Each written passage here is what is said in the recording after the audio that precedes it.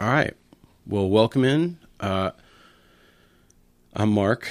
I have here with me two of our staff members. I'm going to let them introduce themselves in a second, but we are intending to add some extra podcasts to our sermon series here for good. And so we're calling this we're trying out the name, the Always in Pursuit podcast. Yeah. Is that what we're going to do? Yeah, I think so. Because you told me that I need to brand this.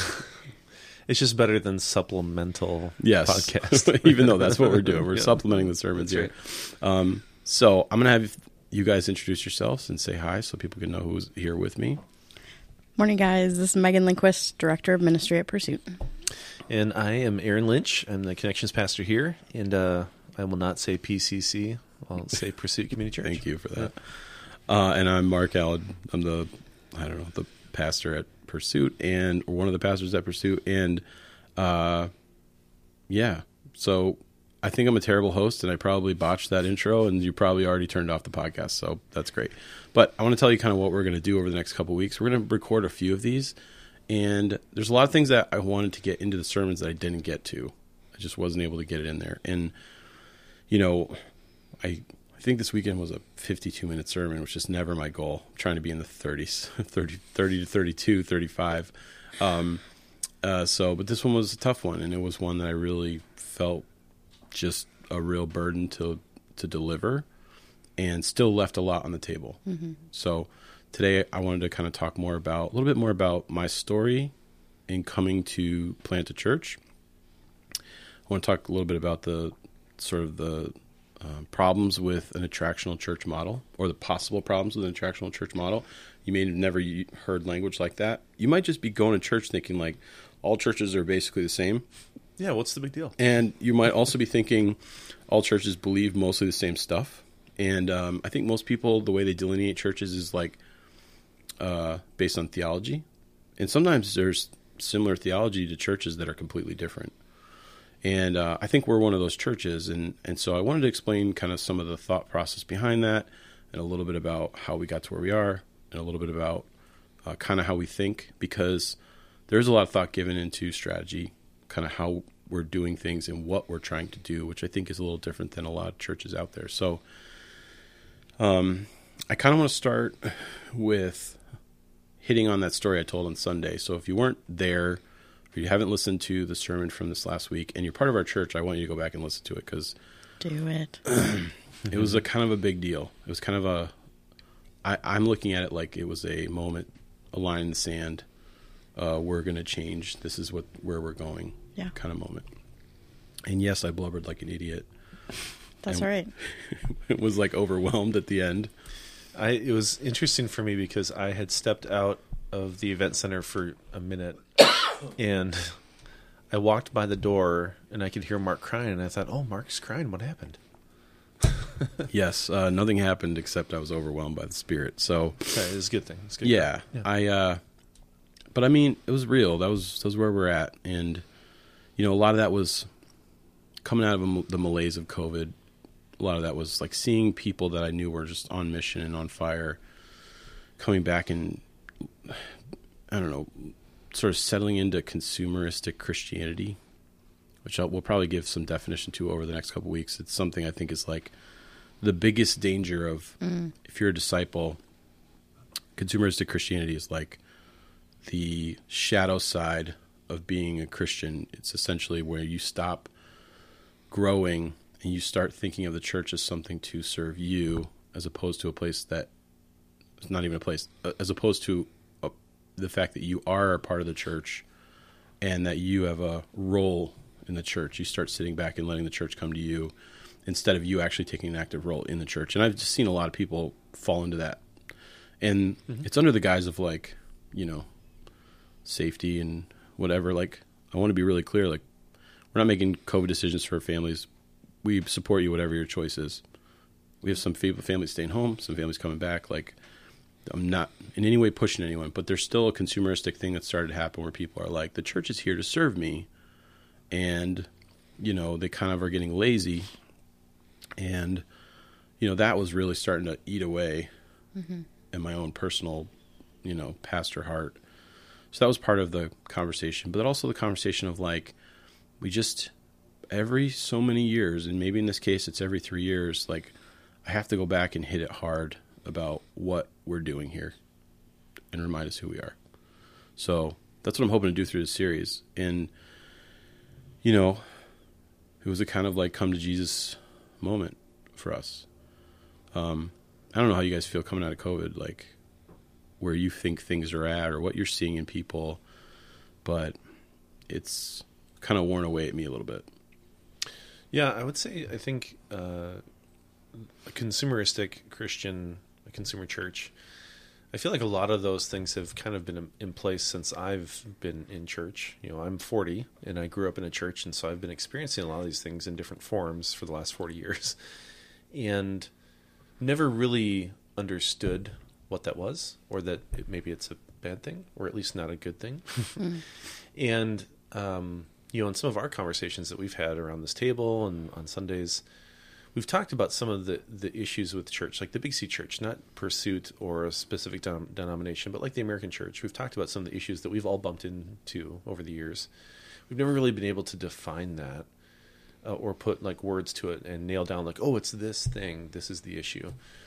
So I think for some people, COVID is like the crucible moment that has kind of forced all of us into this frame of mind, or at least vantage point, to look on church differently and realize, yes, these things that we've all been sensing, like we've had gut feelings about for years, have really become accentuated and risen to the top, and now we can't run away from it anymore. It's an issue that we have to wrestle with and deal with. Yeah. Yeah. Yeah. Yeah, it was hard to feel that the pursuit that went into COVID is not the pursuit that came out of COVID. We were energetic and excited a year and a half old going into COVID, and I feel like we just lost some of that momentum. So I love that we're taking this chance to refocus, realign the vision, and get excited again. Yeah. And move forward. Yeah, and I feel like we found out what will happen if everyone watches church on TV. You're going to hear this theme throughout the next couple weeks. It's just, it couldn't be any clearer to me. And I want you to know, too, I'm not a, boy, I don't know how this sounds when your pastor isn't this, but I'm not really a theologian.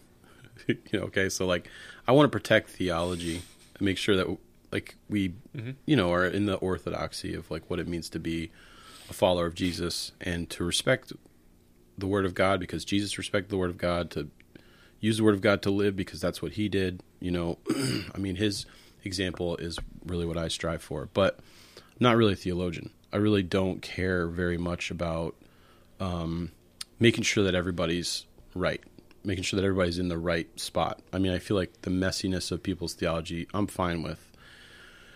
I feel like there's very specific things we have to be, excuse me, you have to be very specific about. Like this week, you know, talking about the personal decision to follow Jesus is like a really, like a worth drawing a line in the sand over, because it is, I hate my lungs, and I feel like it's an in or out moment. It is a I'm with Jesus or I'm not with Jesus moment. And I feel like a lot of people, they come into a church, they just absorb into it. They never have in a moment where they like say, I'm going to follow Jesus. And they just start the regeneration process of becoming a Christian, but it's under their own power. Yeah. And I think that's like a Minnesota issue. Like specifically, people on the East Coast are like, no, I don't want any of that. Then they meet Jesus and they're like, wow, I want it all. There's like a drastic change that happens in the life of like a, you know, like somebody from Connecticut who's a jerk. Somebody from Minnesota just kind of comes in, they just start doing good stuff, and they just feel like, oh, I'm just going to float here with Jesus. This is great. And they miss that moment of personal decision, you know? Yeah, I think what you're saying essentially is that theology is not the thing that makes you a Christian, right? The reason there's some theological, you know, camps and issues and questions are up for debate is because it's not super clear. Like, Scripture doesn't spell it out for us 100% one way or the other. And so, you know, we have to sit back and be like, well, that's how God wanted it. Or otherwise He would have told us 100% definitively one way or the other. So I think that sometimes, like, one of the traps that we fall into, whether just as a Christian or working in a church or for a church, we think like, well, we have to nail down theology 100%. We have to declare who we are. Like that becomes the thing, and it's like that's not it. So We'll get to that too at some point, talking about specific types of churches. So not to say that I have no respect for theology. It's very important, but I'm not a theologian. I really don't read a ton of books or like am really insane. Like, and theology's never been a problem for me. Like there's a lot of people that struggle with specific questions way more than I have personally.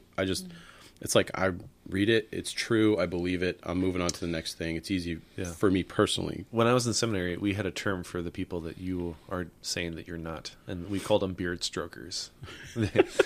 They were people that were super academic. I immediately started stroking my beard. I know, and he has a beard. He is literally stroking it right now. But these are the people that they think like they got all the answers, and they think that they're smarter than you, and don't even try and talk to me about scripture or interpretation or Greek or Hebrew or whatever, because I'm stroking my fake beard right now. I'm smarter than you. Yeah. So Mark is not that. I have the beard for it. I just don't. But so your pastor, you may have grown up with a pastor who was a theologian. Very important to them that everybody believes the right thing. And I put right in quotations. But I'd say me personally, I'm a sort of a sociologist, or I look at the bigger picture and the trends that I see, and I match up. Whenever Pew puts out another report on the state of American Christianity, I dive into that thing and pull every bit of it out. Like, I want to understand where people are at, where they're going, how we got there, and what needs to change. And I think a lot of what I'm going to be talking about through this sermon series is that these are the overarching things that I've seen that we need to either lean into or fight strongly. And almost none of them are making sure people believe the right thing. They're almost all about us not settling for a form of Christianity that puts us into a consumeristic mindset. Absolutely. And so, you may desire more theology, and I think there probably will be a time where as a church we'll have some basics in theology classes that we'll do, because I do think there are a lot of people that as they become Christians, they have to like shed everything they've learned, and they've got to regenerate their thoughts, their mind, how they take in the world. I'm not going to get a ton into that. I'm actually more interested in the trends that I see in church world. And maybe one important distinction to make, whether it's in this forum or in the next messages as you go forward, is to really emphasize that like these things that we're talking about, we're calling them issues, but in and of themselves, they're not bad things or evil things, or, there are aspects of church that are rightly consumeristic. We want people to consume them, so that's not... If you want to be a consumer, consume the word. That's right. Consume some prayer. Consume the Holy Spirit. Consume some time in prayer. That's right. That might be better than... So it's important to like not villainize a certain topic or a certain thing that we might call an issue or highlight or spend time talking about. It's important to realize that, like so many things in this world, in of itself, it's not bad, but it can definitely be abused. Right. And that's really what we're talking about. Yeah. Yes. So I'm about to share a story. That's good that we put that disclaimer out there before I talk about it. And again, I'm not trying to villainize, but I really need to explain where my thought process was when we began Pursuit. Yeah. So I've been in ministry for 20 years. I think, Aaron, you have a similar amount of time in ministry. Megan, 15. Like in all kinds of capacities, all of us. We've probably all been interns, youth pastors, missions leaders, or overseas in missions, Megan, in your case. Like, we all believe in the church. We all want to give ourselves to the church. We all believe this is God's way of changing the world. So, and we've given 20 years of our lives to this. So, like, I feel like I'm okay to say some of the things I'm going to say and be an expert in this. I've been in church plants. I've been in established churches, large churches, small churches, and I've seen different parts of the country, how Christianity works on the East Coast and here. And, I shared that story about being in a meeting with a consultant and having the conversation with them where they, literally in the meeting told us we have to put these cameras in so we can get the speaker's face on screen. And what will happen, what we really want to happen, is that people will start to learn how to watch the screen even when they're in the room. And, in that moment, I was a youth pastor at a pretty big church that was trying to go to the next level. It's a really funny way to put it. And we brought these consultants in, and I was really excited, because I thought, okay, I feel like we're in a place where our leaders don't really know where to go. We're good at doing ministry. We're good at doing the programs we have. But, where was the next stage going to come from? And I don't think any of us had it. So it was a good time for us to bring in a consultant. I was really excited about it. We brought in a consultant. I don't want to say their name. I don't want to say what church it was. I think a lot of people know me well enough to know probably a little bit more about that than I want them to.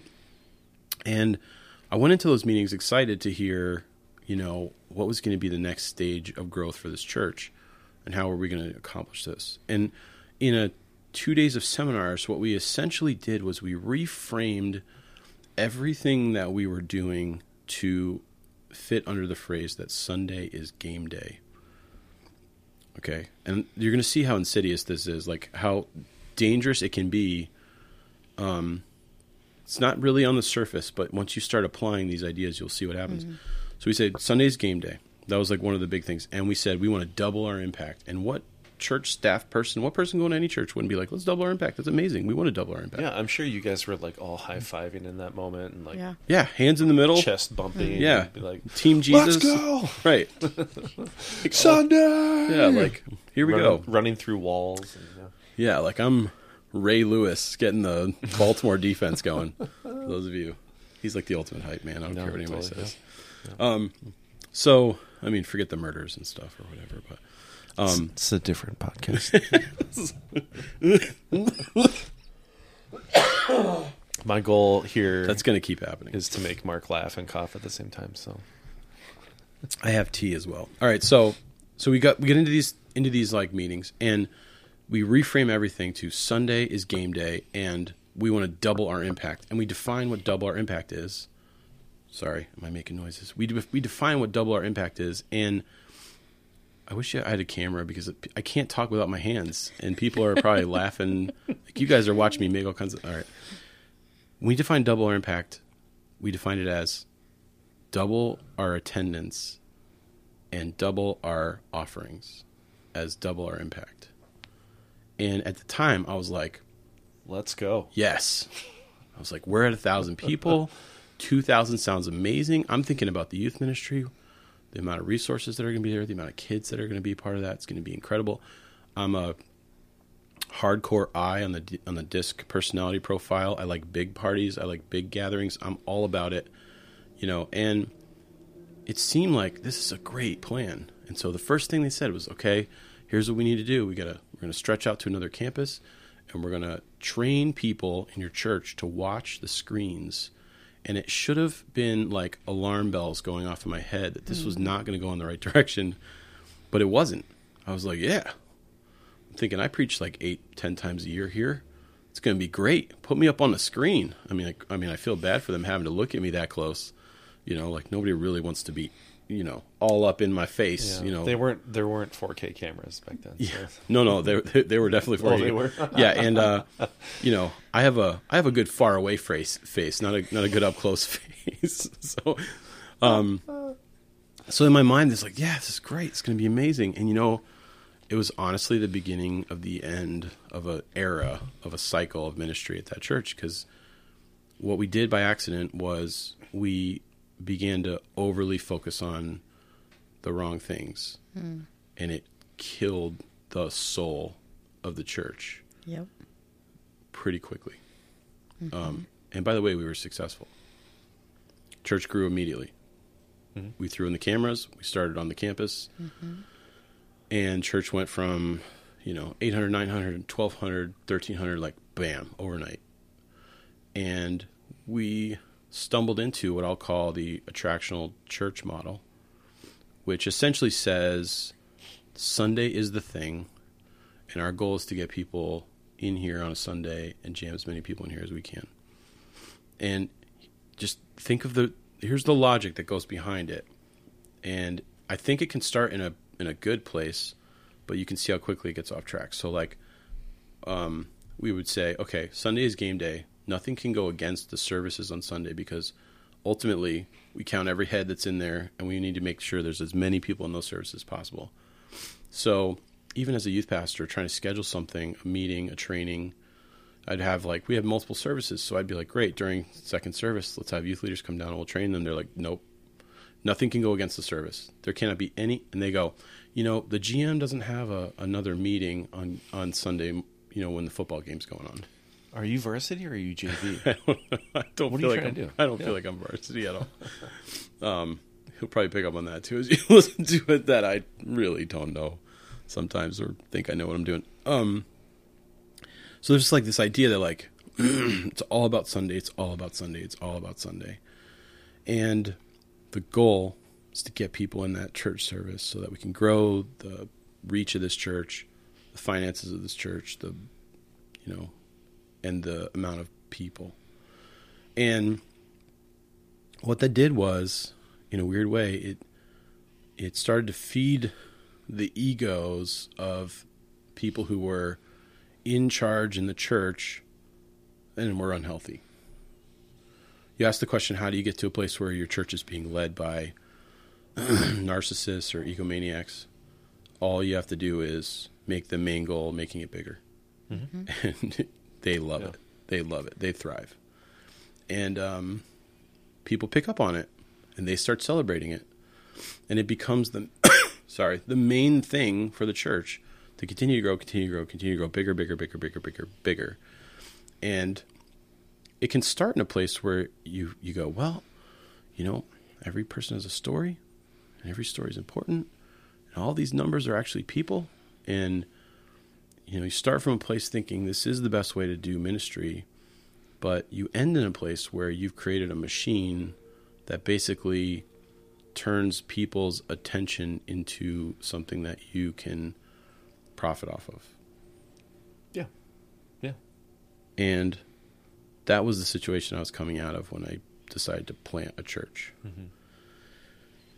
Now, you guys have heard Mark use a couple words like killed the soul of the church. Killed the soul. If you take that story at face value without some of those adjectives, you might say, what's wrong with that? What's wrong with the church growing? We are evangelicals, right? We're supposed to evangelize. We're supposed to get more people in. I mean, even if you think about the word gospel, it's good news. And that's something that we want to share as Christians, right?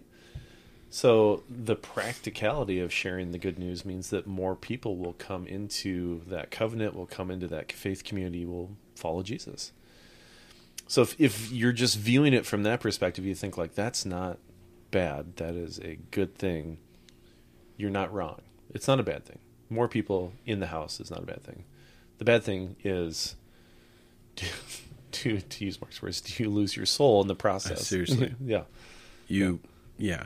And it really, honestly, the difference in thinking between a healthy thing growing, right? Because if your church is healthy, you should have some growth. Yeah. Almost no healthy thing in the world doesn't grow. Mm-hmm. But when it becomes the main focus, that's when you start to lose what we're actually supposed to be doing here.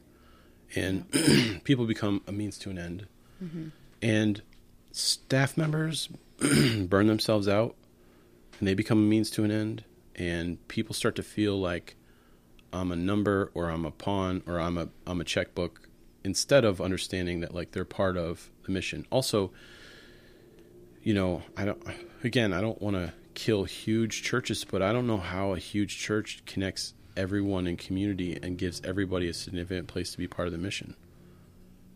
I just don't see how it's possible. That's when you start to lose your soul, because one of the things that we really focused on when we created Pursuit, and we dreamed about it, and we prayed through it, and God gave us this vision for it, was that every person would be connected in community. Every person would have their hands in the mission. And you're like, how are you going to do that? Mm-hmm. And we can pull it off. We had 98 people volunteering at our resource fair over the weekend. That was like 90% of our church. Like, It's amazing. I mean, there were people out of town who were like destroyed that they couldn't be there. Like they were like, oh, I can't believe it's on that weekend. I got this thing. I got to go. So, you know, like My daughter's getting married. I can't. Can I leave? Can I not go to my daughter's wedding? I hope your daughter's not getting married. No, she's 5. So, and I wanted to, sorry. I hate my life. Edit those coughs out. I wanted to talk a little bit about that philosophy of being an attractional church and the difference between what we did over the weekend and what you'll see around us. And again, I'm not killing what everybody else does. I know there's a lot of worn out pastors that like, they're just doing their best and they don't have a lot of people to help them. And they're like, I have a formula. If I have a grill and some bounce houses and I saw one church, a pony ride, a petting zoo, a touch a truck, like all these trucks that you could come and like climb on if you're a little kid. And I was like, good for you guys. Like, I get it. It's a way to reach out to the community. You're providing something that will probably draw people in. I'm not trying to kill that, but I'm trying to explain why we do our kickoff the way we do it, because it's philosophical. Yep. And I don't think people always get that. I actually had a pastor tell me, you're a fool for doing your huge resource fair on Saturday because you don't draw anyone from that into your Sunday services. We're not a fool. You're not a fool, because that's not what we're trying to do. And I said, it's philosophical. He's like, you spent how much money on that? And I'm like, it's a ton. We paid for all the marketing for it. We paid for all the food that we fed people. We covered all the rental costs. We rented tents. We got bouncy houses all figured out, which luckily we didn't have to rent this year. But we paid for all the costs. We probably invested $10,000 into that event. And we made a decision when we started the church 3 years ago that our fall launches were not going to be food trucks in a field, as we often say at our staff meeting table. But that our goal was going to be for every one of our people to serve on our kickoff weekend. Like, our goal was going to be to have 100% of our people volunteering. And our goal in that event was not to necessarily get more people into our Sunday morning service, because we don't believe Sunday is game day. Sunday is amazing. It's great to be together, but it's not the only thing that happens at this church. Sunday is game day, sure, but so is Monday, Tuesday, Wednesday, Thursday when our small groups are meeting. So is, Saturdays when we're doing events with people. So are every day that we're in the office and connecting with other people. Like, game day is all the time. There is no specific time frame that's more important than another in the life of a church. And like, wholeheartedly reject that idea. And so for us, that event that we did, the resource fair, was more about creating a partnership with our local partners and helping those resource partners, those extended partners, which we had 28. Yeah. Is that right? 25? 26, I think. Okay. This is what Megan's the one that does the precision.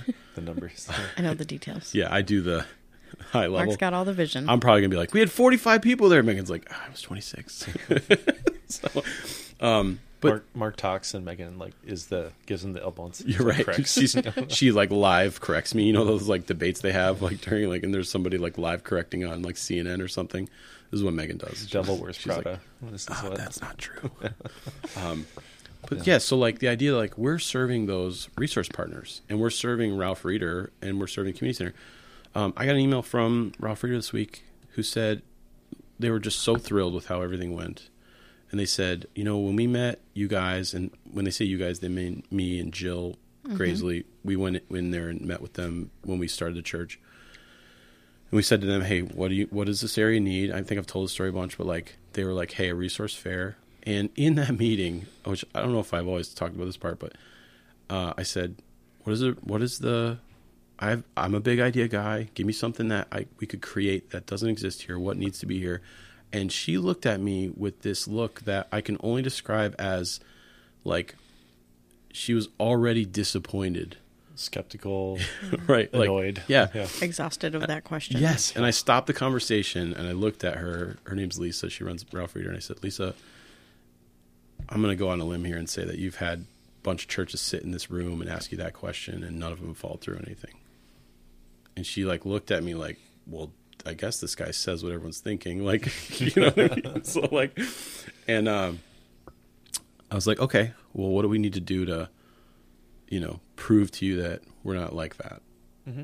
And so it was a bunch of small events that we did. And then finally she was like, hey, this is an event that needs to be here. And I think as she got to know Jill, who, if you don't know Jill, is like a ninja. Like, how would you describe what she's amazing at? It's like, she's incredible. Events and details and coordination of all the chaos. yeah.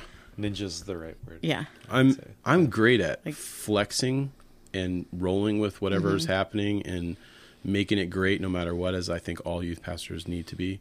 But the amount of sheer organization it takes, communication it takes to work with vendors and partners and volunteers, and I mean, we counted up this morning. She put about 80 hours of work into the resource fair in 4 months. yeah. She's a beast. So Ralph Reader finally gave us this idea. So I got an email from this week and they said, hey, when we met you guys 3 years ago, we had no idea how effective this partnership could be. And we are thrilled. Mm-hmm. And if you said, well, what's your goal for this weekend? Well, our goal is to kick off getting all of our people to serve. Our goal is to like thrill our local partners. Mm-hmm. Our goal is to connect people in the community to those resources that are available to them. Our goal is to bring it to them. Yeah. In it, I think our profile in the community also rises. Like, I spoke with the mayor and 2 other council members, and it was funny because last week they voted on giving us a piece of the community center. We were going to take over a room and kind of have that 24/7 to be able to set up to use for however we wanted. And they voted it down. And then at the community fair, I was like, hey, what happened? What happened with that vote? Like, I used the opportunity to have the conversation because that's what I do. I poke. And they were all like, yeah, you could see in their eyes, like, we didn't realize who you were. Mm-hmm. Almost like maybe we'd rethink it again if we had the conversation again. So, like, our profile went up in the community. Do I think some people visited our church because they know of who we are? Sure. We did a VBS over the summer where we reached out to a whole bunch of people. We were mailing on behalf of the resource fair to the whole community. And then also we were inviting people through the mail and through online and through, people's invites to our launch. So yeah, our profile went up in the community. We put up a big billboard so people would know who we were. But our goal on the kickoff weekend, it was not to just for the amount of numbers in service. Mm-hmm. It was like to serve our bigger purpose, which is to make a difference in this community, like to be a church that would be missed if we didn't exist. Yep. Yeah. They're becoming attracted to our heart and our mission instead of just what events we put on. Yeah, and I mean, I sit here and I struggle a little bit because I think, like, we're just talking about pursuit, about ourselves. So it sounds like we're tooting our own horn pretty good here. I can say, like, there's a lot of things that we don't do great. Like, we're not a perfect church. That's one of our values, actually. We're an imperfect church for imperfect people. And we celebrate that. We really do. Because if you think you're perfect, you're not. And if you're telling people you're perfect, that's dangerous. Anyway, one of the things that I love about the resource fair, about our values as a church, about how we live those things out, how we're not attractional just to be consumeristic, is that, like Mark said at the beginning of this, I've been in ministry for 20 years. I've worked and been a part of, I'm not going to say the number of churches because it's embarrassing, but a lot. And this is the first church I've ever been a part of that has done that. And I love it. I absolutely love it because it's like I have learned almost by accident over the years what it means to be a Christian and what a church should be. Like we said, we bump into these issues and it's like gut feelings. We're like, this doesn't feel right. It feels like the church should be different. you do something like Resource Fair where there's between 800 and 1,000 people that come through, and they get resources they need to like not only survive but to thrive in this world. Mm-hmm. And we're not doing it because we're steering them towards church on a Sunday. I mean, it's awesome. It's really great. We're doing what Jesus did, and that feels really good. And so I think for me personally, not because I'm on staff, for me personally, I love it because it gets to the heart of what being a Christ follower is. It gets to the heart and the mission of what Jesus did, what Scripture tells us Jesus did. And that's a fun thing. It feels really good. It doesn't feel good if, like, it feels kind of greasy if you're like, hey, we're doing this resource fair. Here's a flyer about church and our kids ministry. You better come check us out tomorrow. Like, that's what doesn't feel good, is like, we're not doing it just to grow, you know? And I'm sure there's people that saw our booth and talked to some of our people and thought, oh, I want to check those guys out. And that's great. But that's organic. It's not like, we're not doing it because we want to grow by 3% this next year, or, you know, start a new program, or, you know, whatever. That's not the thing. The thing is helping people and doing it the way Jesus did it. And I love that. And so, yeah, and it's not like I don't want every person to come and be part of our church. I'm just not that Sunday morning number. Mm-hmm. It's not the thing. I mean, we measure it. I think you'd be foolish not to. Yeah. It's a metric you should measure. Yeah. But it shouldn't be your main. It's not the thing. The main thing. Yeah. Yeah. And if we focus on being a healthy church and focus on being a missional church and a community-minded church, then those numbers take care of themselves. Mm-hmm. There hasn't been one day, Megan, you can attest, you've been here from the very first moment, where we sweated every month what was going to happen financially for the... Not one. Not one day where we didn't have everything we needed as a church. Like, if I have goals about our attendance and our finances, those are driven by things that you probably wouldn't even think about coming to church. Like, I would love for us to have 250 people in our church, because then I can do 2 services, and then people in our children's ministry don't need to miss church. Like, I'm driven by making a healthier place, not that I need 250 people to come to stroke the ego or to say that we're being successful because we're getting, and I'm putting successful in quotations. I keep forgetting this isn't a visual medium. Like, that number, it needs to be measured. It's a sign of health. It's a part of what you look at. Yeah. But when it becomes the thing, you are willing, in a really unhealthy version of that, you are willing to use people. You are willing to put aside all other pursuits that the church has. You are willing to say, I don't care if people have community. I don't care if they're being discipled. I don't care if they're being missional.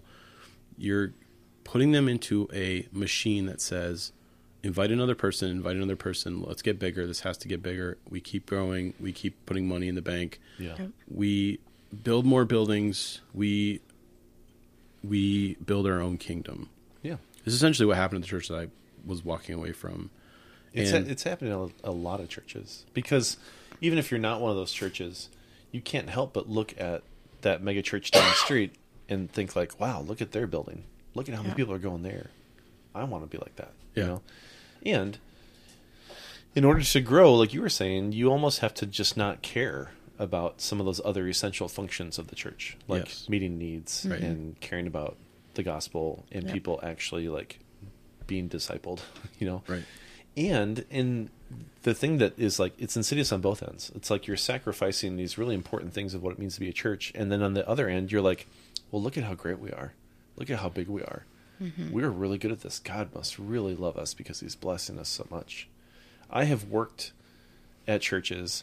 This is really hard for me because I want to tell all these stories about all these different churches. I want to name names, but today's I know podcast will be 9 hours long. I know. Please don't. Yeah. But I have worked at churches. I have sat in meetings with church leadership where the words have been said, God loves us because of this number. God is blessing us. Look at how good we are, you know? And you hear that, and then, you know, you can't help it. Like, you're riding this wave of momentum and growth, and it feels good. It strokes your ego. Can I give that words? I think a lot of churches will say, this is good and right because of the fruit. Exactly. Look at the fruit. Yes. Yeah. And they'll say, well, look, something must be going on here because Yeah. look at the growth we've seen. Yeah. And I just want you to know that's not the whole picture. No, not And at that all. fruit could be very rotten. Yeah. It can all honestly be used, and I think it has been in a lot of churches, to abuse people because they think at all costs we need more fruit. And sometimes that fruit isn't even worth whatever that cost was. Yeah. I've seen so many co-workers, people in ministry and other positions be used and burned out, volunteers be used and burned out, and we just cycle through people and we burn them out, and then they fall at the back of the church, and no one cares because they're replaced tomorrow by another person who's going to be burned out and used, so that we can continue to point at the rotten fruit and say this is okay. Yeah. And it's not okay. It's not. If anyone here knows me, my heart breaks weekly, sometimes even daily, for my brothers and sisters in ministry who work at these churches today, who are great people, super talented, like instruments ready and primed to be used by the Spirit for the good of the kingdom. And they're sitting stuck at these churches working, and the marrow is being sucked out of their bones like spiritually every day. And it kills me. It kills me. And, to take that one step further, it kills me that there are tens of thousands of people just in the Twin Cities that are attending these churches, and they think it's awesome. They tweet about it. They post pictures about it on Instagram. They're super excited about it. They put the sticker on the back of their car, and they think that they're a part of something amazing because that's what they're being told. Right.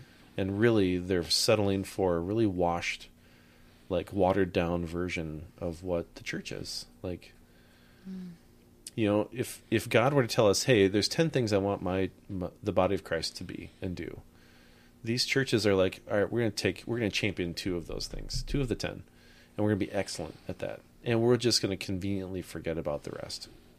That's not it. That's not the thing. Like, that's really sad. And, we've talked about this many times, sometimes casually, sometimes like in staff meetings. It is depressing. It really kills you. I think for me, coming out of COVID, that's one of the big highlights for me is I'm really depressed for the state of the Big C Church right now. Mm-hmm. Like, whether it's the staff people, the attenders, the whole thing. Like, there's a lot of maybe reckoning is too strong of a word, but it feels like the thing is, it's not working, So, yeah. By contrast, to be a part of a church that puts their money where their mouth is and doesn't care about Sunday attendance, and will stop saying that. I do care. I know. We care. We want people to come. It's not the thing. You know what I mean? It's not the thing. It's right. There's It's not the focus. There's 10 things we really should be looking at to measure. Yeah. And those are signs of health. Yeah. And what I want is a healthy church. Yeah. That's not abusing people. It's not burning people out. Mm-hmm. That's not, seeing people as a means to an end so that we can put more fruit, Sure. I want a church to actually and this is a philosophical thing again. Like when I was a youth pastor and I would get like an intern or, somebody from one of the colleges to come over and work with me. I had a different philosophy than I think a lot of my counterpart youth pastors, because I think they would think, oh, this is great free labor. You know what I mean? Like have them clean out the storeroom. Anyone who's been an intern, games. yes. Anyone who's been an intern, you're free labor. It's like that's how people look at you. I never looked at people like that. Mm-hmm. I always went, okay, here's a person that's going to be in ministry. How do I make them the best version of what they can give to the church, and how do I launch them into where they're called to go? Like, a person is a resource that is not meant to be used. It's meant to be developed. Mm-hmm. Right? So like the people in our church, they're not meant to be used. They're meant to be developed. They're meant to be given opportunity to continue to grow in their ministry, continue to grow in their impact in people's lives, like to continue to encourage them to move and not stay in the same place. And they're not supposed to be used. That is like one of the major issues and specifically I'll talk about millennials, because I have probably the strongest relationships with millennials, and I can literally give you 20 names right now of people who felt like their church just used and abused them in volunteer capacities, in intern capacities, in staff member capacities. Mm-hmm. I feel the same way about you guys. Don't get me wrong. I never want you to leave our church. I love both of you. But if you develop and you get another offer somewhere and you come to me and you're like, God's calling me to go, we're launching you. Yeah. I'm sending you. Not me. When I had interns, I was like, hey, Rook, stand around. I know. Take out the trash. I mean to talk to you about it. Yeah. I'm just kidding. That was not like that at all. Our connection pastor. Yeah. There you go, ladies and gentlemen. If you want to serve, have a conversation with Aaron about it. That's right. But we have to stop and go. And people are not tools. No. They're not meant to be used. They're meant to be developed. They're meant to be given opportunity. Yep. They're meant to be supported. They're meant to be mentored. They're meant to be discipled so that they take on more because they're growing, not because we're trying to squeeze every ounce of what they have to give, and then we just move on to the next person and we throw them away. The big churches are missing it. That's the best part, to help somebody realize how God has gifted them and how God has wired them, and to use that for the kingdom.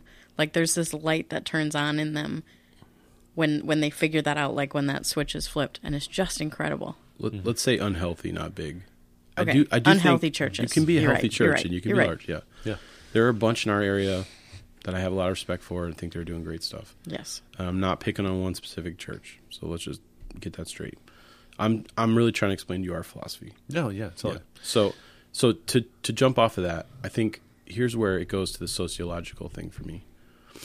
You know, I see this from a larger perspective, and talking to a lot of people who have left the church who are millennials. And, you know, I mentioned, you know, my thoughts about baby boomers and Gen X and millennials on Sunday, and it was probably a little bit rough there. I think the poor baby boomers, I just dumped on them. But I think our Good. No, I'm kidding. We still love you. no, our baby boomers are incredible. Actually, I should have said that. I should have stopped and said, let me be honest with you. There's some baby boomers here who, like, are invested heavily in this place and who are giving themselves away. You're totally right. Yeah. Dying to be in community and dying to mentor people and dying to give what they have. Like, so we have a group of those people, and that's what I would call baby boomers to do, is like reject the desire that more is better, reject the desire that bigger is healthier, reject the desire that, like, this is going to the moon, you know, because maybe it will, maybe God will grow something healthy, but that's not what we're doing. Reject the urge to memorialize or build a really fancy building, a shrine. I know. And, like, it was a really clear vision. I know I mentioned it on the sermon, but it's a very clear vision that I had. Like, I have these visions a lot. I'll probably share 3 or 4 of them with you over the next couple of weeks. Don't think I'm a weirdo. I just think in the future. I don't know. It's just how my brain works, and God gives me these visions, and I don't always know what they're about.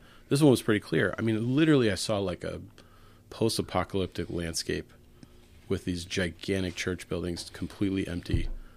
And, you know, it also reminded me that thought process. I was, like, literally driving, like, out on the outskirts of the cities and saw 3 or 4 of these churches in a row and just how big they were and how, you know, whatever.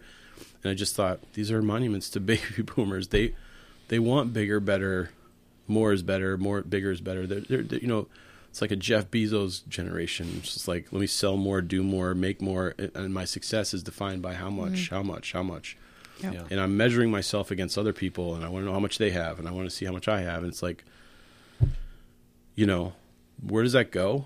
That goes to these monuments on the outskirts of the cities that are empty, you know, because they are a bygone thing. They were shrines to those people, and now the people are missing from them. So that's my vision. It feels like Europe. Cathedrals in every town, Yeah. absolutely gorgeous. People only come there to visit, to see the history. Or for, like, the weddings and the funerals. And yeah. There is no active body of Yeah. Christ in that place. Yeah. It's an empty shell. Mm-hmm. And that was kind of the point of what we talked about Sunday, is that, man, if we don't see ourselves as the church, the building is irrelevant. It's an empty shell. Yep. It's a place that's a tool. If your ministry is healthy and you're seeing yourself not necessarily as an attractional church, but as trying to be a healthy church that, like, cares for people and loves them, and then your building is just a tool. It's just like everything else. Mm-hmm. You know, you use it to serve the mission, and that's what it is. And the minute we start to say that is the church, which is really hard to undo how we talk about Yeah. Yep. how we use that word. But It Should we is. start using ecclesia and kirka in everyday speech? yeah, for real. I mean, Yeah. All right, Pursuit fam, let's go. it's like, which church do I mean? Do I mean, Well, it's hard for us, too, to fight some of these things, these urges, because I'm coming up on a year on staff, and there have been half a dozen times, maybe a dozen times over this last year where I've had the thought, I maybe have even verbalized this, like, if we had a building or like a space, it would make this thing infinitely easier, right? We've talked about like, we've even mentioned in this podcast, like if we grew to this number, we could do this thing, or we could be able to have the budget to do this, or whatever. And it's like, it's tough because we're fighting it, even this internal battle of like what everyone else is surrendering to, it seemingly, So it kind of, for me, it kind of gets back to the notion of like, these things in and of themselves aren't evil. They're not bad. Growth is not a bad thing. A big church is not a bad thing. Inherently, it's Right. not. It's more so, is it open to abuse? Is it being misused? To use your tool analogy, like, Right. am I using this tool Yep. the right way? Is it a healthy, respectful way? Is it honoring God, how I'm doing it? If Pursuit were to grow over the next year or two and double in size, there's a lot of implications with that. There's more people, so like our programs naturally would have to grow, like our kids ministry. You mentioned like we'd probably have to go to 2 services, like we'd have more growth. I just spilled my tea because Yeah. I'm awesome at life. Sorry, you were saying. But that also highlights how great of a partner Megan is, because it's like you had a paper towel waiting. How did you have that? I don't What in know. the world I is brought it going over on? for you to put your cup on, so it didn't make as That much was noise amazing. when Did you see picked that? it up. I witnessed it. I was in the front row. Mark spilled his tea. I didn't even see somehow where- Megan had a paper towel in her hand. I didn't see where it came to from. clean it up before it was even done spilling. This is what 10 years of working with Mark. That's right.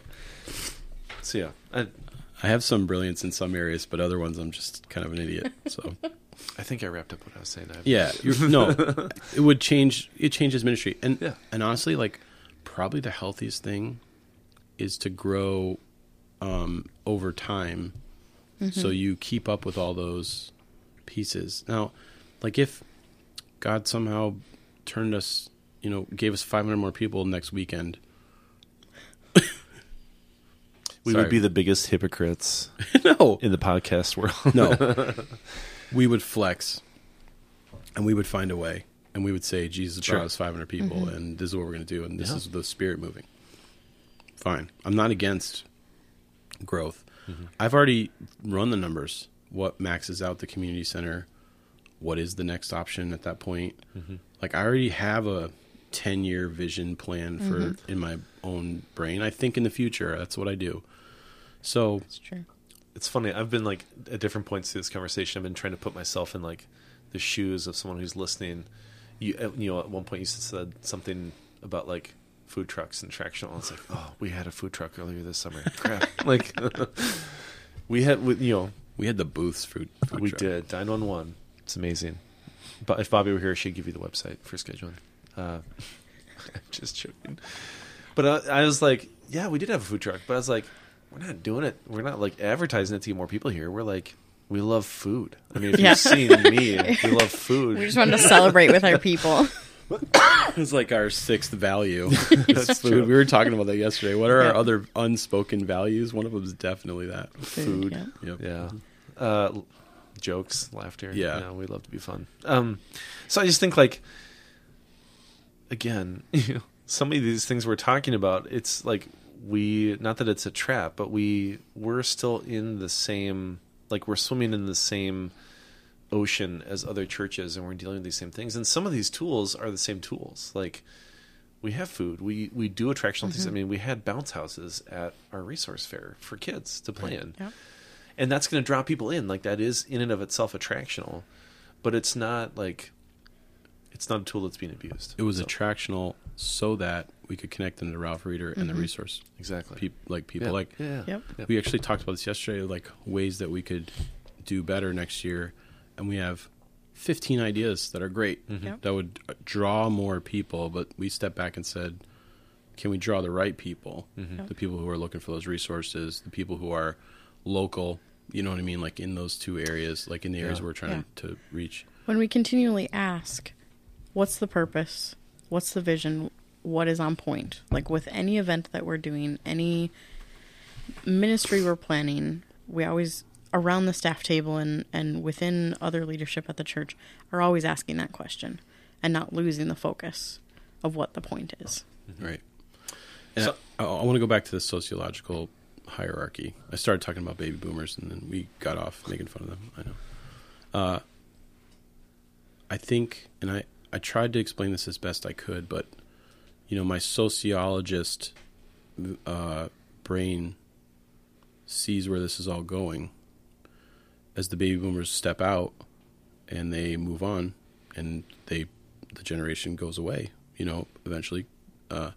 And as Gen X is almost a lost generation. I feel like there's really no leadership that's come out of it that I know of for the church that wasn't, I said, like, they just want the baby boomers' approval. Like, and I'm being very general here, but I honestly haven't seen any, like, significant leadership coming out of Gen X really at all. And I'm weird because I'm 41, you're 40. We're both people that we don't really fit exactly in millennial or Gen X. You could say like 1979 is when Gen X ends, and 1983 is when millennials begin, really, for real. And we're both in that, like, micro generation. Right, we're both in that, like, man without Just a country. a bunch of weirdos. It's true. And you may not care about generational things, but I think it's good for trends. You can see trends.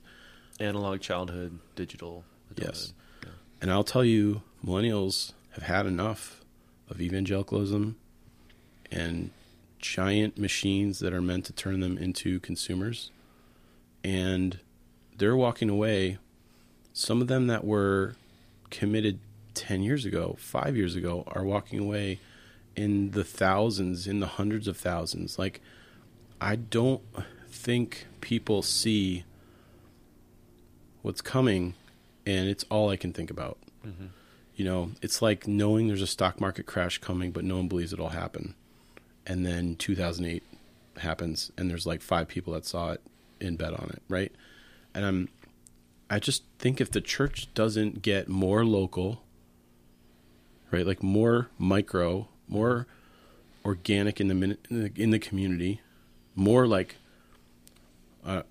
authentic, real about what they say, actually saying what needs to be said, actually being transparent, excuse me, actually, again, valuing people, and going back to what, like, should be what we're doing, and gets away from, and I mean it when I said it, like, we saw what everybody watching church on screens does. It creates consumers, lazy Christians who disconnect and go, great, this is here to feed me some sort of theological thing, and I want to feel good at the end of it. Mm-hmm. And I meant it when I said it, like, I feel called to do no more harm. Mm-hmm. Like, if this organization that we are invested in, that God birthed through a vision through us, does more harm to people, we can't.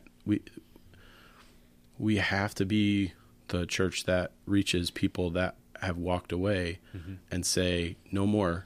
Like, I can't deal with the hypocrisy. I can't deal with the machine. I can't deal with the screens. I can't deal with, like, I want something real. I want people who are real. I want something authentic. I want, you know, a church that talks about the stuff that I need to talk about and gives me space to be who I am and encourages me to continue to grow and work and gives me a place to be part of the mission. And, like, if we don't get that right, it's going to fall off a cliff soon, sooner than you think.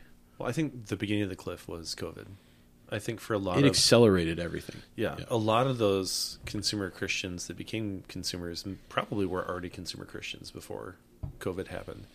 And it really accelerated that process. You know, use like a food analogy, because we talk about consumer, like consuming things. Let's say you go eat at the same restaurant every day. If that restaurant suddenly one day closes, you're not going to stop eating. You're going to go find somewhere else to eat, a different restaurant, right?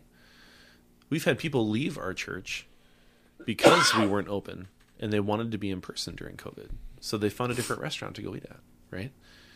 So I think that's the highlight. Like, we've known church is one thing, and then COVID happens and shuts that thing down. And it calls into question for so many people, for so many Christians, like, what actually am I doing here? Am I that dependent on a Sunday service, on worship, on a pastor's teaching, on my small group meeting in person? Is that they may not have known or been able to put words to, this is what my faith is, but they realized this is what my faith is. And so when that's taken away from them, it feels like their faith is taken away from them. The good news, I think, we can say this because the three of us are products of consumer Christianity. We all grew up in the midst of that. It's not a lost cause. Like, we can highlight for them, we can show them, even though this is what you've grown up with, even though this is what you've experienced for 10 years, 20 years, 30 years, your whole life, maybe, it can be different. Yeah. We can do it the right way. Yeah. And I think that's really what we're talking about here, is helping people understand that. Yeah. Not to toot our own horn, but to help people understand that. Yeah. I don't actually think we're special. We need to get someone on for this series, not someone who knows how to play a trumpet, but we need to get someone up on stage to just toot a horn. It's the best idea I've had. Put this idea down, please. I'm writing furiously as we speak. She loves it. She means furiously. Yeah, she's doing it furiously. Yeah, so I'll close this up here. I mean, this may sound arrogant to some people, like, oh, you know everything or whatever. I don't think we know anything. I really don't. I think we see where it's going, and we're ready to do whatever we can do to redeem this. Mm-hmm. And we cannot do any more harm. Mm-hmm. The church has done too much harm already. Yep. In many, many, many ways. And we just only focused on a couple of them, but I mean, it's way more than that. And, understanding that millennials have walked away more recently. And they started younger and have done more aggressively recently. And I think COVID accelerated that. Z's gone. They're gone. They're not even here. Like, the church is going to transition to a place that was like culturally important for people to be part of in a generation ago. So let's build it as big as we can, and let's make this as big as it can be. And that's what we gauge as success to. We have gone from, the classic illustration is that's like a cruise liner. As many people as we can get on there and make it as comfortable as possible and meet people's needs as best they can so they have a great time. We've turned into a rescue boat. Like, we are probably smaller in like most senses going forward, and we're pulling people out of the water. Mm-hmm. People who have jumped off the cruise ship, and we're pulling people out of the water. And that's the vision of the church that I want to see, that we are caring about those people. And I meant it when I said, go talk to somebody, ask them why they don't go to church anymore, or what their story is, and they'll tell you it's probably nothing to do with Jesus, honestly. Mm-hmm. I've never met, and I mean this, I've never met anyone where I talk to them like, hey, what do you got? What's your problem with, like, why'd you walk away? No one's ever said it's because of Jesus. It's always theological, or it's the way church acted, or it's the hypocrisy that they saw. Like, there's a million reasons that people will give you. And again, some are genuine, some are disingenuous, whatever. But there's a lot of reasons people walked away from that are like legit.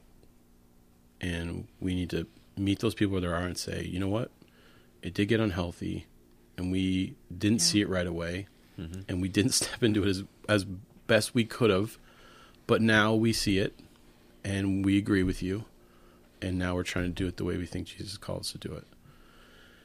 And I don't see another way forward. I think in 20 years, the landscape is totally different than it is now. Mm-hmm. So we're over an hour. I think we're at hour, 4 minutes. I don't think we want to go more than an hour most of the time here. So, Megan, would you pray to end our time here, and then let's book it. Okay. Father God, thank you so much for this community that you have brought together. And God, I just pray that together we could take steps to moving closer to the church that you designed, the church that you have called us to be. And God, I pray that we would keep our focus where you would have it, that we would see your people not as tools or instruments, but as people to be loved, created in your image, and to help them move the kingdom forward with us. God, I thank you so much for the people that you have brought to Pursuit and for the leadership that you have provided, that we continue to do this together and to learn as we go, and be humble along the way. God, we love you and we need you. In your name I pray. Amen. Amen. If you made it to this point, you get 2 gold stars. Let us know, and we'll get you those gold stars. And we're thinking about doing some more of these, talking about other issues in the church, like as we go through the series. So we're probably going to hit on some other things. If there's something you would like us to talk about or a question that you have, let us know. We'll throw it into the next one we do. Yeah, absolutely. And it might be next week, might be 2 weeks. Just depends on our availability, but Yeah. I think we're going to keep doing this. I think it would be really interesting and fun, actually, to hear from some people who aren't like professional Christians like us, pastors working in the church, to hear like what your guys' versions of this are. How have you bumped into some of these issues, the tension that you've experienced on that side of it? Maybe it's been some sort of abuse in a previous church that you experienced, unfortunately. Maybe you walked away at some point and you're now back. Or maybe you're somewhere in between. It would be really great to hear from some of you guys too, because that's part of this story as well. Yeah, you can email us at office@pursuitcommunity.church. We would love to hear that. Always giving an actual way to do what we're saying. So I said on Facebook earlier this week, hey, text your church staff and let them know they did a good job, because the day after a big event, they're feeling down on Mondays. And I didn't say, I kind of thought about it. If you don't have somebody at your church that you can text, you should go to another church. So you probably have our texts anyways, but if not, send an email, office@pursuitcommunity.church. Yeah, absolutely. Anyways, that's it for episode number 1. Of the Always in Pursuit podcast. Yes, we'll see you in a week or 2.